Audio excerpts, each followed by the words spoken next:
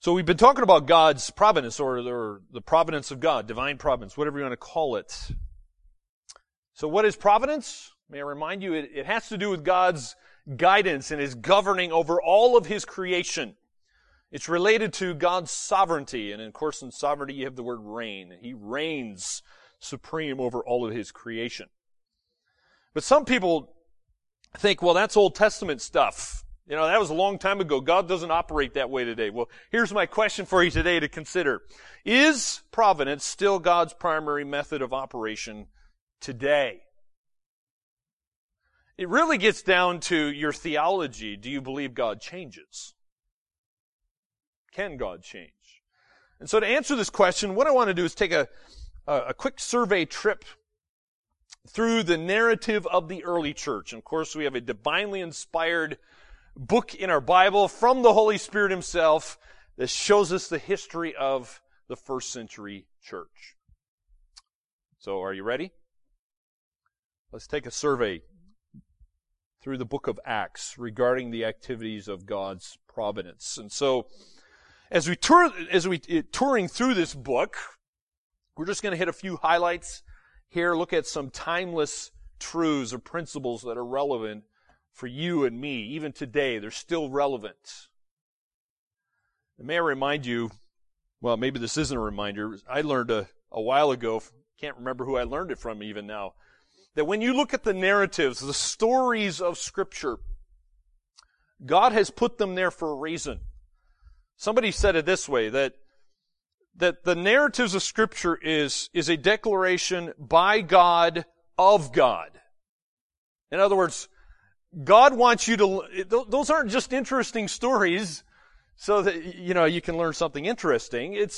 God wants you to learn something about Him. So these timeless truths are all about Him. As we look at Acts, keep that in mind. What is God up to here? What is He doing?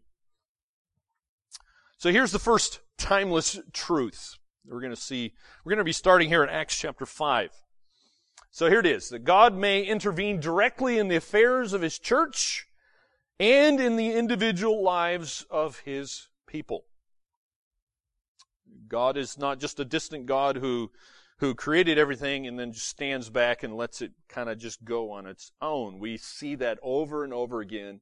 Look at Acts 5. Here's one example where He is directly involved in the affairs of His church. Acts 5 verse 1.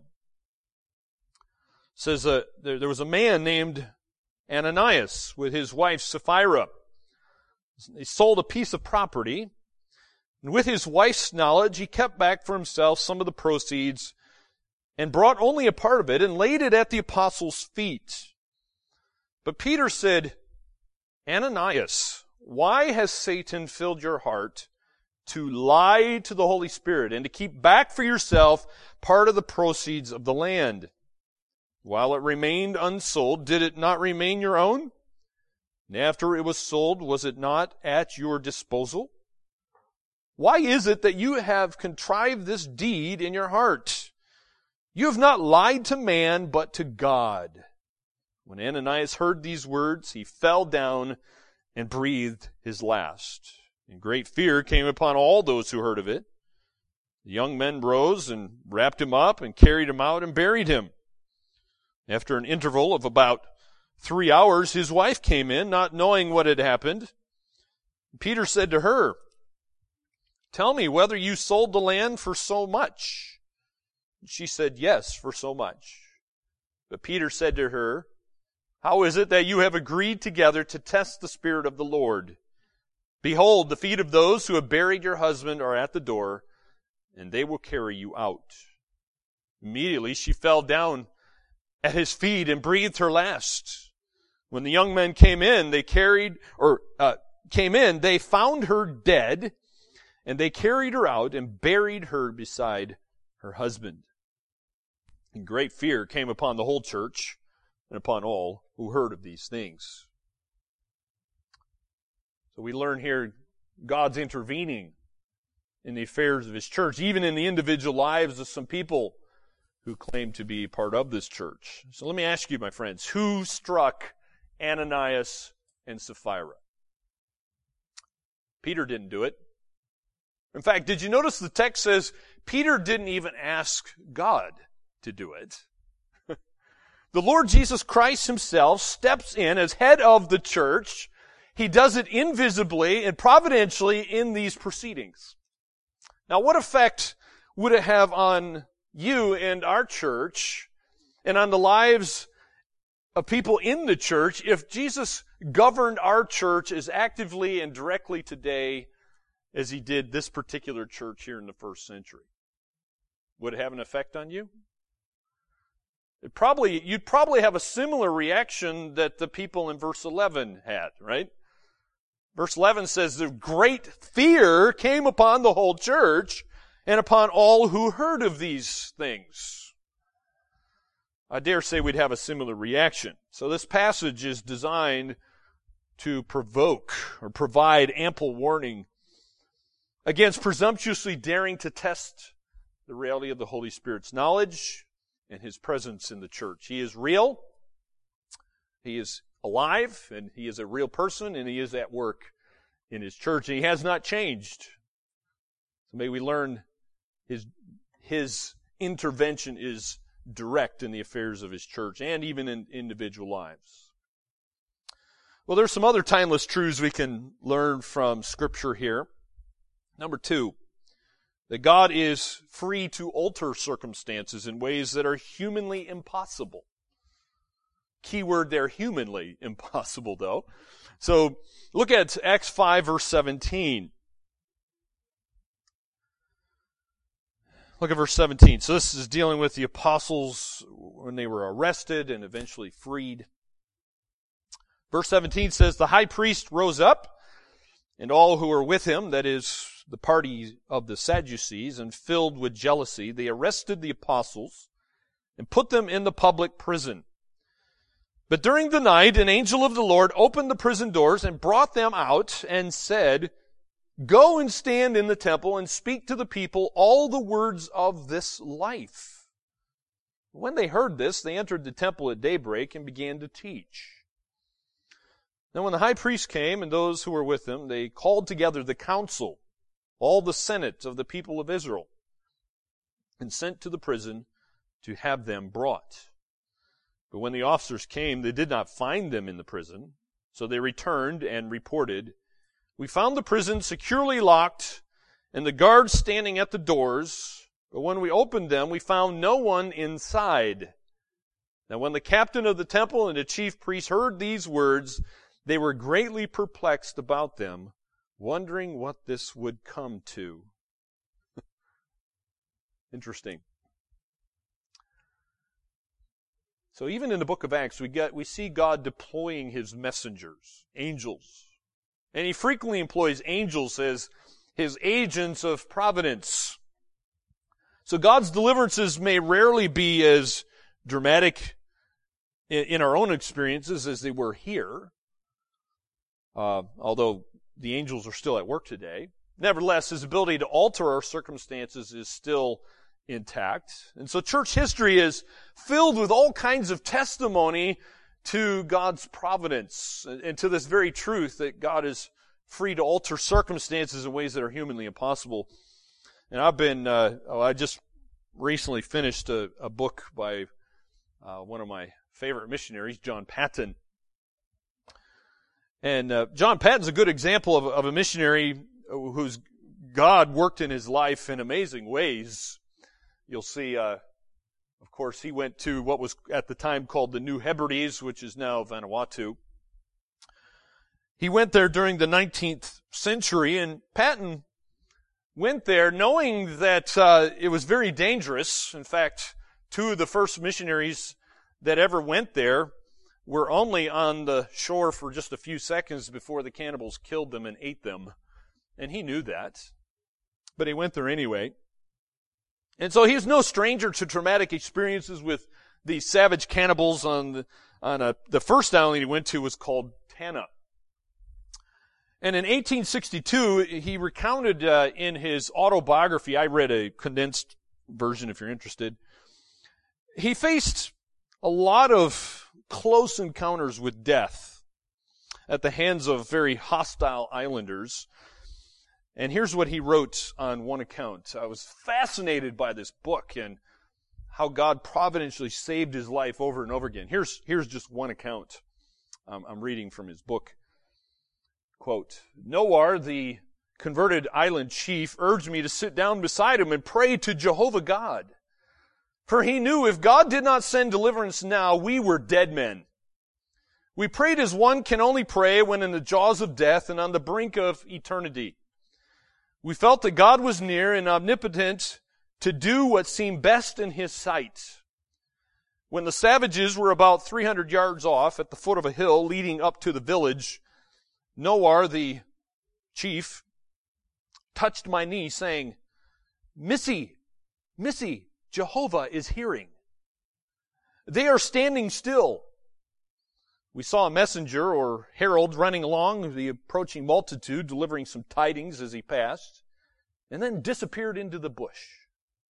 To our amazement, the host began to turn and slowly marched back in great silence and entered the remote bush at the head of the island. Noah and his people were in ecstasies, crying out, Jehovah has heard Missy's prayer. Jehovah has protected us and turned them away. Well, that's just one of many encounters, close encounters with death they had.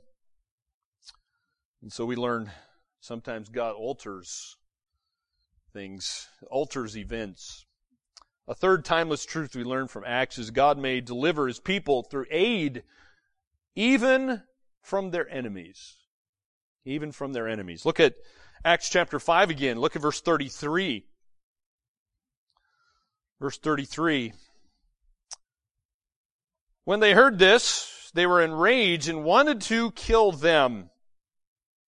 But a Pharisee in the council named Gamaliel, a teacher of the law held in honor by all the people, stood up and gave orders to put the men outside for a little while. And he said to them, Men of Israel, take care what you are about to do with these men. For before these days, Theudas rose up, claiming to be somebody, and a number of men, about 400, joined him. He was killed, and all who followed him were dispersed and came to nothing. After him, Judas the Galilean rose up in the days of the census and drew away some of the people after him. He too perished, and all who followed him were scattered. So in the present case, I tell you, keep away from these men and let them alone. For if this plan or this undertaking is of man, it will fail. But if it is of God, you will not be able to overthrow them. You might even be found opposing God. So they took his advice. When they called in the apostles, they beat them and charged them not to speak in the name of Jesus, and then let them go. Then they left the presence of the council, rejoicing that they were counted worthy to suffer dishonor for the name. And every day in the temple and from house to house, they did not cease teaching and preaching that the Christ is Jesus. So here in Acts 5, you have the Sanhedrin, which, by the way, was basically the Jewish Supreme Court of that day. It's ready to pass a sentence of execution on the Apostle Peter and the other apostles. Notice the Sanhedrin's reaction to the bold and convicting testimony of these men is in verse 33. Verse 33 says, they were enraged and wanted to kill the apostles. So what does God do? God steps in and uses Gamaliel, who is a high-ranking Pharisee on the council, and he urges them to show some caution. He counseled restraint. And his words, by the way, did not show sympathy toward Christianity because he was a Jew. Nevertheless, Gamaliel's pragmatic moderation worked to the apostles' benefit here, demonstrating that God can raise up unlikely defenders for his people, even from people who seem to be God's enemies. Well, we see this happening over and over, not just in the book of Acts. We see it happen throughout church history. One of my heroes of the faith demonstrated this point very well, I think. God ended up using the enemies of Christianity and of God's truth to only further his work. I think we can see it quite well in the life of William Tyndale. William Tyndale was English, lived from 1494 to 1536, greatly used by God to help give us the English translation of our Bible, to multiply the understanding of the Bible and the accessibility of their Bibles. His goal was to get it into the common man and their language, as he said, so every plowboy in England would know the Scriptures. The problem was, those kind of translations into the modern everyday language of England was actually illegal at that time. You had to have the official permission of the king as well as the church authorities. And neither one actually liked William Tyndale's effort. In fact, William Tyndale had gone to see the bishop in London and was rejected. So what is he supposed to do? He can't get the king and the church authority to give him permission to do this. So William Tyndale forsakes his country, goes to Europe, sacrificed a lot in the process, and was punished for basically proceeding without permission. Eventually he was executed. But nevertheless, William Tyndale proceeded. He believed he was doing what God wanted him to do. And so he exiled himself from his native England to go to Europe to work on translating the Bible into the English language. Well, you may know this story, so I'm not going to go too much into depth here, but these Bibles were considered illegal. And so all these illegal books were being smuggled into England. And God was using guys like Arthur Packington, who was a London merchant, to help get these in. And eventually one day Arthur, the London merchant, heard about the bishop's idea to get Tyndale's Bibles that were coming into England and burn them. And the Bishop of England was paying a lot of money for these. In fact, 4 times the value of what they were actually worth. It's an amazing story, but of course Tyndale, he found out about this. He was actually excited because he was using the surplus money to pay his debts off and then to pay for more translation work to be done. So what one person considered, you might consider it evil, God was using it for good. And so Tyndale was excited about this, and yes, there were a lot of Bibles burned. And eventually Tyndale was captured and was burned at the stake. But Tyndale's dying prayer was, "Lord, open the King of England's eyes." And I love this story because just 1 year later, 1 year after Tyndale's death, God did open the king's eyes, and the King of England granted permission for the publication of an entire Bible in the English language. And eventually the king ordered that there should be a Bible in every church building. And praise God, because God makes destructive plans his tools. God accomplished his purpose. There's another timeless truth we can learn from Acts. Number 4, we see God may choose not to intervene, even in behalf of his choicest servants. Even in behalf of his choicest servants. Look at Acts chapter 7, verse 54. Verse 54. Of course, this is the story of Stephen, and here's what it says in verse 54. Now when they heard these things, his preaching, you can read about that in the previous context. Stephen did a good job of giving the gospel there. Anyway, but when they heard these things, they were enraged, and they ground their teeth at him. But he, full of the Holy Spirit, gazed into heaven and saw the glory of God, and Jesus standing at the right hand of God, and he said, Behold, I see the heavens open, and the Son of Man standing at the right hand of God. But they cried out with a loud voice, and stopped their ears, and rushed together at him.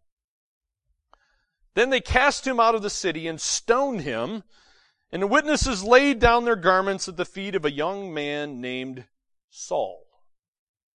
And as they were stoning Stephen, he called out, Lord Jesus, receive my spirit. Falling to his knees, he cried out with a loud voice, "Lord, do not hold this sin against them." When he had said this, he fell asleep. So despite many traumatic examples of deliverance, what's God doing here?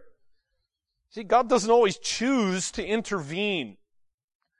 Stephen met what some people might call an untimely demise, an untimely death.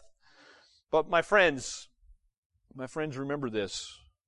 Martyrdom is no less providential than God's deliverance. Martyrdom is no less providential than God's deliverance.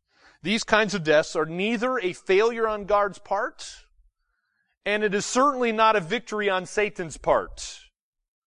They're a part of the outworking of God's all-wise and always good purposes. Remember, God always does what's best. He does what's best for His honor and glory and for your good. Some people have said that the safest place to be is in the center of God's will. No. Read the book of Acts. Was Stephen in the center of God's will? Yes. So, I have a better way of saying that statement. I've heard that statement before. The safest place to be is in the center of God's will. Really? Was Jesus in the center of God's will? Here's the way I prefer to say it. That the most fulfilling, joyful, and peaceful place to be is in the center of God's will. It's not necessarily the safest place to be. And so, my friends, this is what you might call biblical realism. See, our death is as much a matter of God's providence as our life. It's all part of His providence. It may seem tragic, it might even seem accidental to some, but God's providence rules over these so-called tragedies and over these so-called accidents. In fact, I want you to see what happens even after Stephen dies. And here comes the next timeless truth, number 5.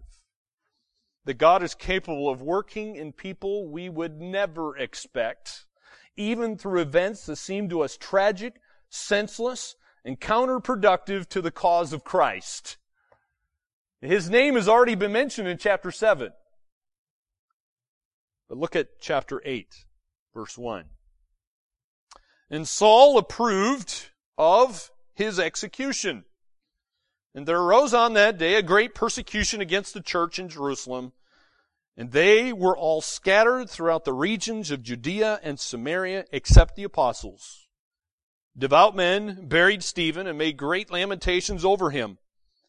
But Saul was ravaging the church and entering house after house. He dragged off men and women, committed them to prison. Now in chapter 7, Saul's name was mentioned there in regard to the stoning of Stephen. And he's probably the last person in whom many would expect God to be working.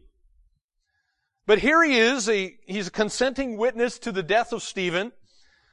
Do you think any believers, by the way, suspected God might be working in Saul's heart?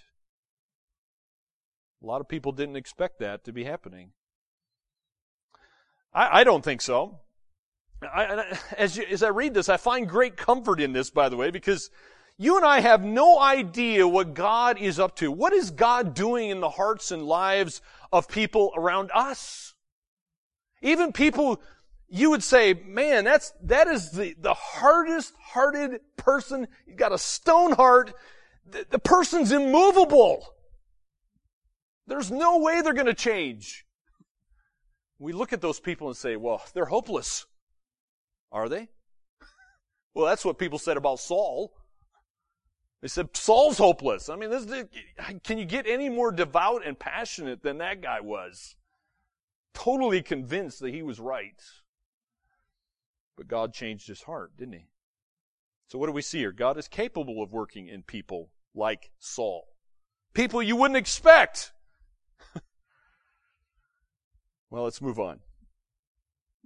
Timeless truth number 6. We see God uses persecution and affliction to accomplish His purposes for and through us. God works through the persecution, through the trials, through the affliction, he's accomplishing his purposes. So look at verse 3 here. Same chapter, chapter 8. Again, look at verse 3.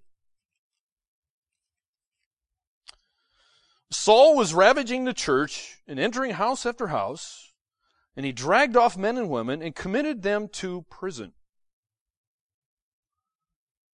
Look at verse 4. Now those who were scattered went about preaching the word. So what is God doing here? God is using persecution to accomplish his purposes. Historically, persecution has been the wind, if you will, of God's providence. What is he doing? He's scattering the people. Instead of them doing the holy huddle in Jerusalem, he's using the persecution to scatter them. And along with them goes the seed of the word. Just like wind can scatter seed, God is doing that with his word. And instead of smothering the gospel, persecution succeeded only in spreading it. Those of you who are firefighters or want to be firefighters, you know, if you have a fire, let's use the fire illustration here. Is it wise to try to put a fire out by dropping a big rock on it? Is that a good idea?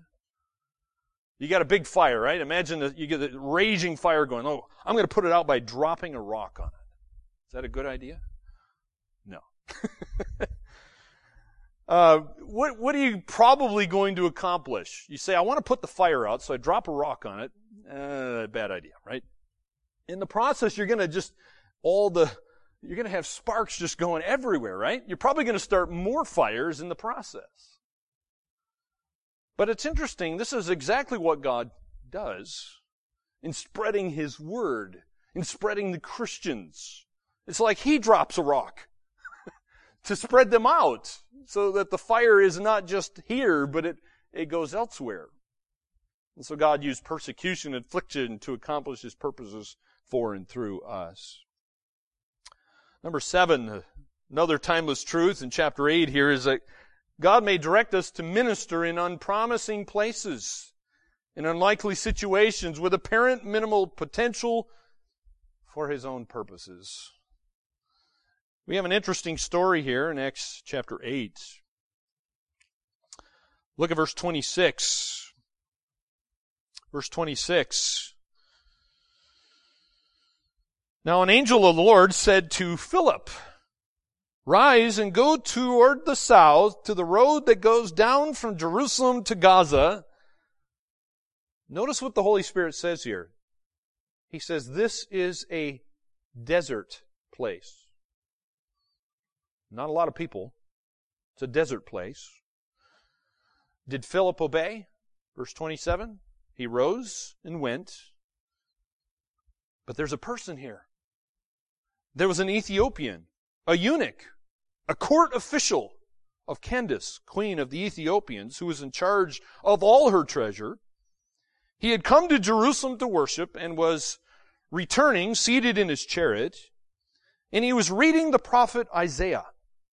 And the Spirit said to Philip, Go over and join this chariot.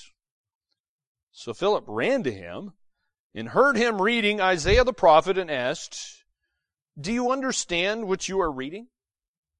And he said, How can I unless someone guides me? And he invited Philip to come up and sit with him. Now the passage of the scripture that he was reading was this. Like a sheep he was led to the slaughter, and like a lamb before its shearer is silent, so he opens not his mouth. In his humiliation justice was denied him. Who can describe his generation? For his life is taken away from the earth. And the eunuch said to Philip, About whom, I ask you, does the prophet say this? About himself or about someone else? Then Philip opened his mouth, and beginning with this scripture, he told him the good news about Jesus. And as they were going along the road, they came to some water, and the eunuch said, See, here is water. What prevents me from being baptized? He commanded the chariot to stop, and they both went down into the water, Philip and the eunuch, and he baptized him. When they came up out of the water, the Spirit of the Lord carried Philip away, and the eunuch saw him no more, and went on his way rejoicing. But Philip found himself at Azotus, and he passed through. He preached the gospel to all the towns until he came to Caesarea.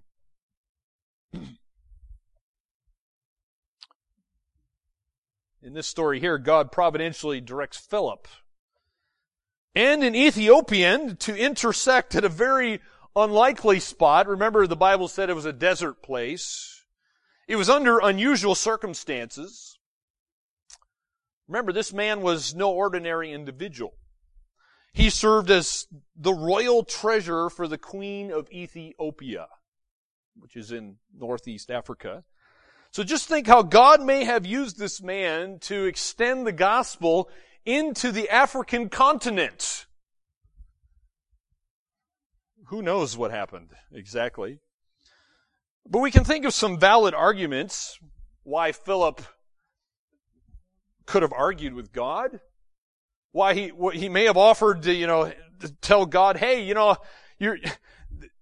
there's revival taking place here. Why should I go into a desert place? There's people here and you're doing a great work. I need to be here.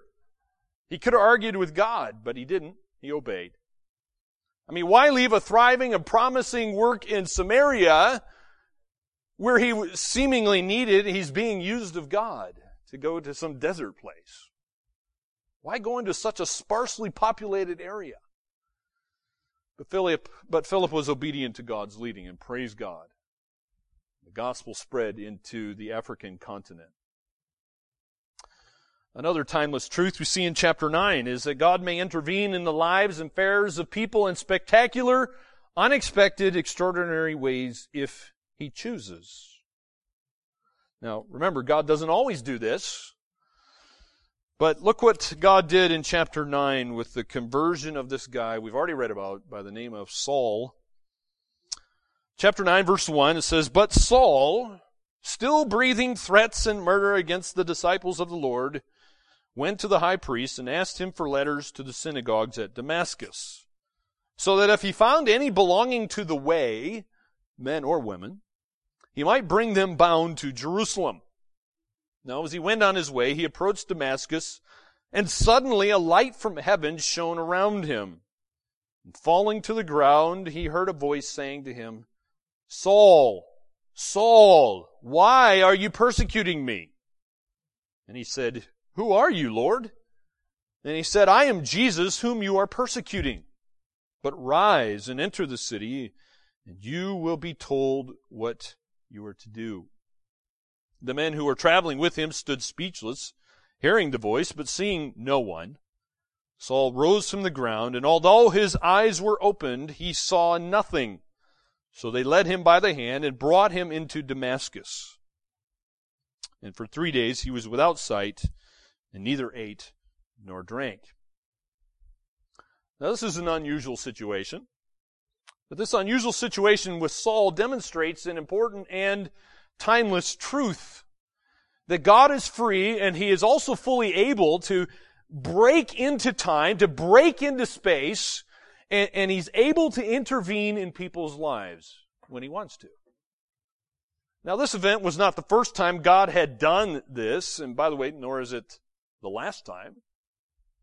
But this is what God chose to do. There is a warning that comes with this. We shouldn't always expect God to operate in this manner, but in this case He did. And so, again, we see God operating sometimes in amazing ways, spectacular, unexpected, extraordinary ways. One of my favorite stories has to do with the death of the 5 missionaries by the Auca Indians way back in 1956. You'll see pictures of them here. Here's their names. You may have read Elizabeth Elliot's book, Through the Gates of Splendor. You may have read the book by the son of Nate Saint, The End of the Spear. They also made a movie out of that. So their names are Roger Udarian, Ed McCulley, Pete Fleming, Nate Saint, and Jim Elliott. But you may not have heard the rest of the story. See, 33 years after 1956, Olive Fleming, who got remarried, Olive, who was the widow of Pete there, who at the time was remarried, returned back to the country of Ecuador, and she actually journeyed back to the very spot where her first husband was murdered. It's an interesting story. She wrote about it. She said that their group was led by 2 Indian guides named Kimo and his wife Dawa. Kimo had been one of the murderers. Dawa had watched the massacre from the edge of the jungle. Both of them had since been converted. In fact, much of the village was converted. And in the course of recounting the events, Dawa and Kimo related that after the missionaries had been killed, all the Indians heard singing. You say, who was singing? Well, it wasn't the 5 men singing. In fact, Dawa said that their dead bodies were lying on the beach, so it wasn't them singing. They knew it wasn't them singing. So who was singing? Well, Dawa pointed behind us, she says. She swept her arms over the trees as she spoke. Something had happened over the jungles. After the men were killed, Dawa in the woods and Kimo on the beach heard singing. And as they looked up over the tops of the trees, they saw a large group of people. And they were all singing, and it looked as if there was 100 flashlights. They didn't know how else to describe it. They didn't know what was really going on. But they said it was very bright light. And the lights were flashing. And then all of a sudden the lights disappeared. And the singing stopped. And a host of people stopped singing. They had all seen it. They didn't know what they had seen at the time, though. Kimo and Dawa had not made up the story, and Olive said in her book, the name of her book, by the way, is called Unfolding Destinies. She says here that we guess that most likely they had been terrified by the vision that they had seen and didn't want to talk about it when they were first asked what had happened. She says probably it took years and years of good Bible teaching for them to figure out what had happened. But it nevertheless had a profound impact on their eventual conversion to Christianity. When Pete and the other men died that particular Sunday in 1956, no one thought that God would choose the gory sight of their martyrdom to display His power to the Auca Indians. And so God was working, she says, God was working in ways Pete had never anticipated. I love the story it's a sad story, but nevertheless it's a glorious story. That God used the martyrdom of 5 men, 5 missionaries, to bring a group of people to Himself. But this passage here, the conversion of the Apostle Paul here in Acts, comes with a word of warning.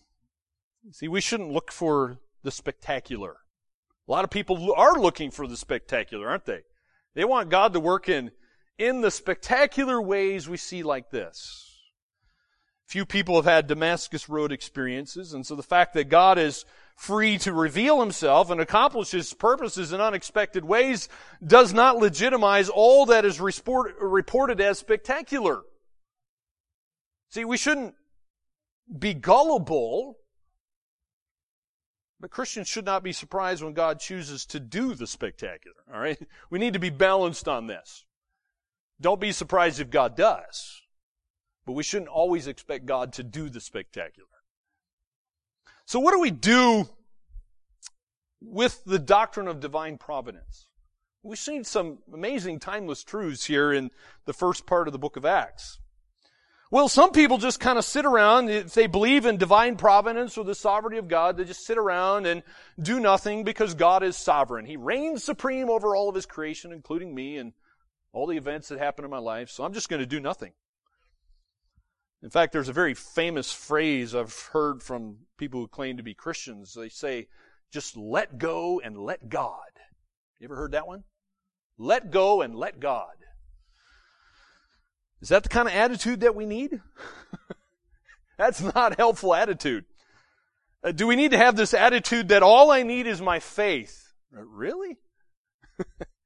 Well, here's what Charles Spurgeon, the great London, England Baptist preacher. He wisely said one day, quote, "Faith in God's providence, instead of repressing our energies, excites us to diligence. We labor as if all depended upon us, and then we fall back upon the Lord with the calm faith which knows that all depends upon Him." End quote. There's the proper balance. There's a biblical balance. So did you notice the correct balance here? Do you need faith? Absolutely. We walk by faith and not by sight, Galatians says. But what's the object of your faith? Your faith is, of course, it's only as good as the object is of the faith. And so if your faith is in anything other than God, you actually have a hopeless faith, or at best a weak faith. And so my friends, here's the other side of the coin, if you will. See, we need to be diligent. We need to be diligent. See, the Bible says it's actually wrong for us to sit around doing nothing. The Bible calls that the sin of laziness, or you're being a sloth. You're slothful. So here's a good verse to remember. Romans 12, verse 11. I'll put it on here for you. Romans 12:11 says, "Do not be slothful in zeal, be fervent in spirit, serve the Lord." And in that verse there, zeal, by the way, refers to whatever believers do in their supernatural living. Whatever is worth doing in the Lord's service is worth doing with enthusiasm, to do it carefully, do it with passion. The Apostle Paul admonished the Galatians in chapter 6, verse 10. He says, "So then, as we have opportunity," it's the next verse on the screen. He says, "As we have opportunity, let us do good to everyone, and especially to those who are of the household of faith." So, you read the Scripture, you're going to find there's no room for slothfulness, for laziness in the Lord's work. If you're a Christian, it's a sin for you to sit around doing nothing. Don't say, "Well, I believe in a sovereign God, therefore I'm going to do nothing." Well, you can say that, but it's not right. There's no room for that. A lot of verses mention this. For example, Ecclesiastes 9, verse 10 says, "Whatever your hand finds to do, do it with your might. For there is no work or thought or knowledge or wisdom in Sheol." That's the grave. So whatever we do for the Lord, we do it in this present life. Laziness is a horrible thing, by the way. Say, why is laziness a sin? Well, God's not lazy, number one. God is a working, creating God. But laziness is a horrible thing because not only is it preventing good from taking place and being done, but it even allows evil to prosper. For example, let me give you a couple scriptures here on the screen to prove this. Ephesians 5, verse 15 says, "Look carefully how you walk, not as unwise, but as wise, making the best use of the time." Why? Because the days are evil. Proverbs also teaches against slothfulness and laziness. For example, it says, "Whoever is slack in his work is a brother to him who destroys." You don't want to be a brother to somebody who destroys. That's evil. How do you become a brother to somebody who destroys? Be slack in your work. That's what Proverbs teaches. So think about this. What does it take for weeds to prosper in your garden? What does it take for the weeds to prosper on your farm? Easy answer, right? Do nothing. Right? Just do nothing about the weeds and they will prosper. Laziness and slothfulness is not a friend to prosperous gardens. So all a gardener has to do is nothing. You just leave the garden alone and the weeds will thrive on their own. Well, there's a lesson to be learned in that in regard to our own lives. And we see this in Romans 12, verse 11.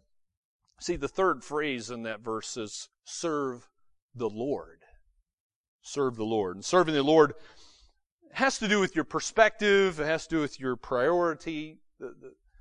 Your perspective is, who I serve the Lord. your priority is I serve the Lord. In everything I do, I serve the Lord.